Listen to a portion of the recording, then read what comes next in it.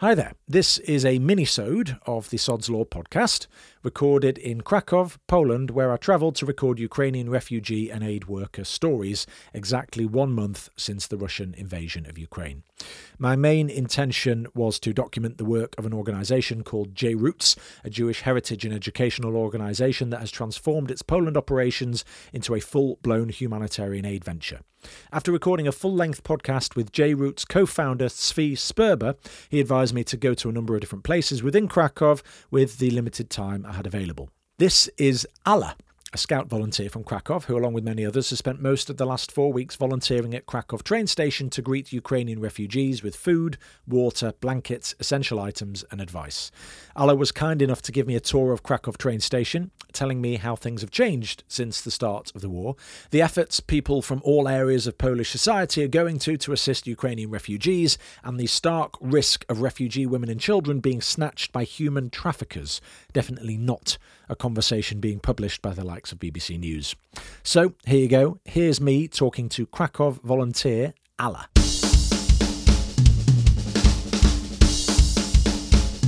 So, now it's, as I said, now it's forbidden to sleep here, but there was a time where people were sleeping pretty much anywhere. Yeah. And we were giving out sleep bags and like mats and anything we had, blankets, because some of the people don't know where they're going, so they were waiting for any train possible, any plane, there was some space for them.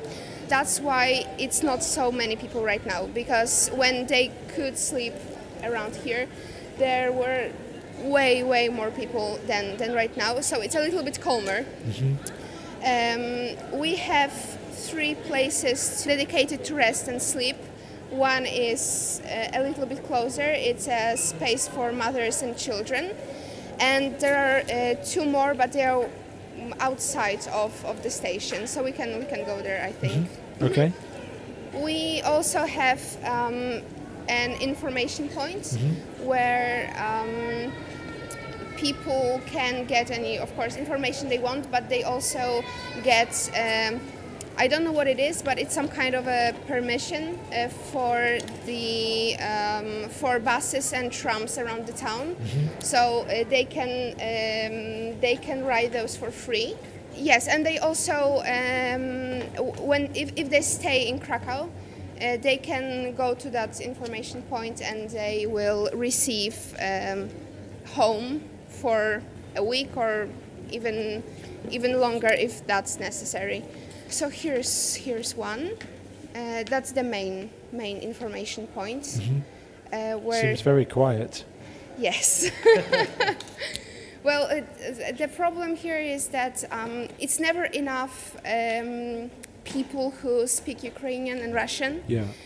So, for example, right now in this point with food, we have, I think, 4 people who speak Russian. But there were times where there was only 1 person, for example, for all of 20 of us, of the volunteers. So that's way. Well, that's not enough, simply. So tell me, where are we walking now? So we are outside of the train station, and we are going to one of the places where people sleep and they wait for their buses and trains, because some of them go abroad, mostly to Germany and Spain, because they have free passes for the trains and for the buses.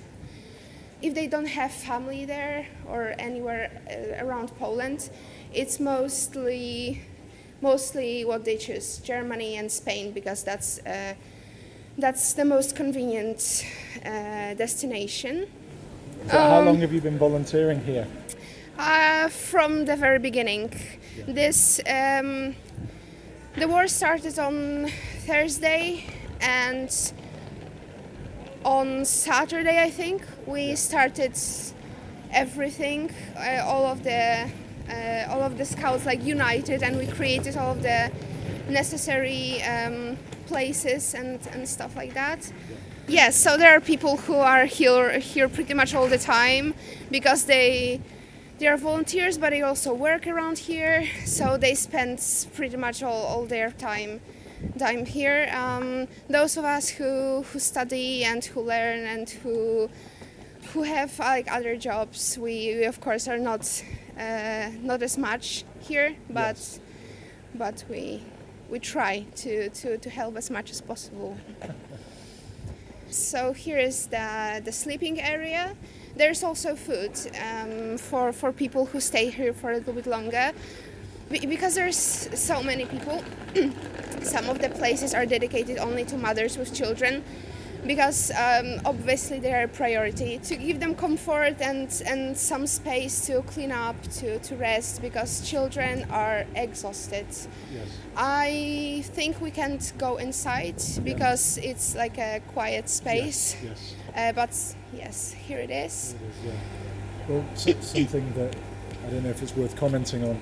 I spoke to somebody yesterday who was talking about there's a lot of security now around these shelters because of the risk of human trafficking.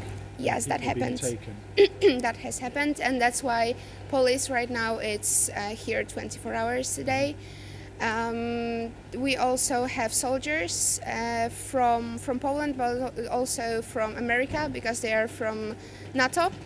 Yes, well, we try to give as much safety as possible, because obviously people are terrified. I spoke to one woman who was here with her, I think it was her mother and her children, and she said that she didn't even know where she was going when she entered the bus in the Ukraine. She just took whatever there was and she came here, so she wasn't even sure where she was going later, because some of them have family abroad, but not all of them. Yeah, so apart from basic needs like food and I don't know, soap and a little bit of water to like wash up, there's also a lot of like family tragedies, and people get lost and they know that they don't know where they are, and yeah, that's a lot to take if you are here for a little bit.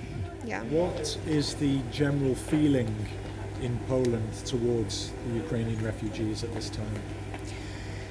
It depends. Mostly we are very open to people, because obviously we want to help. They're our neighbors, so that's kind of what we should do.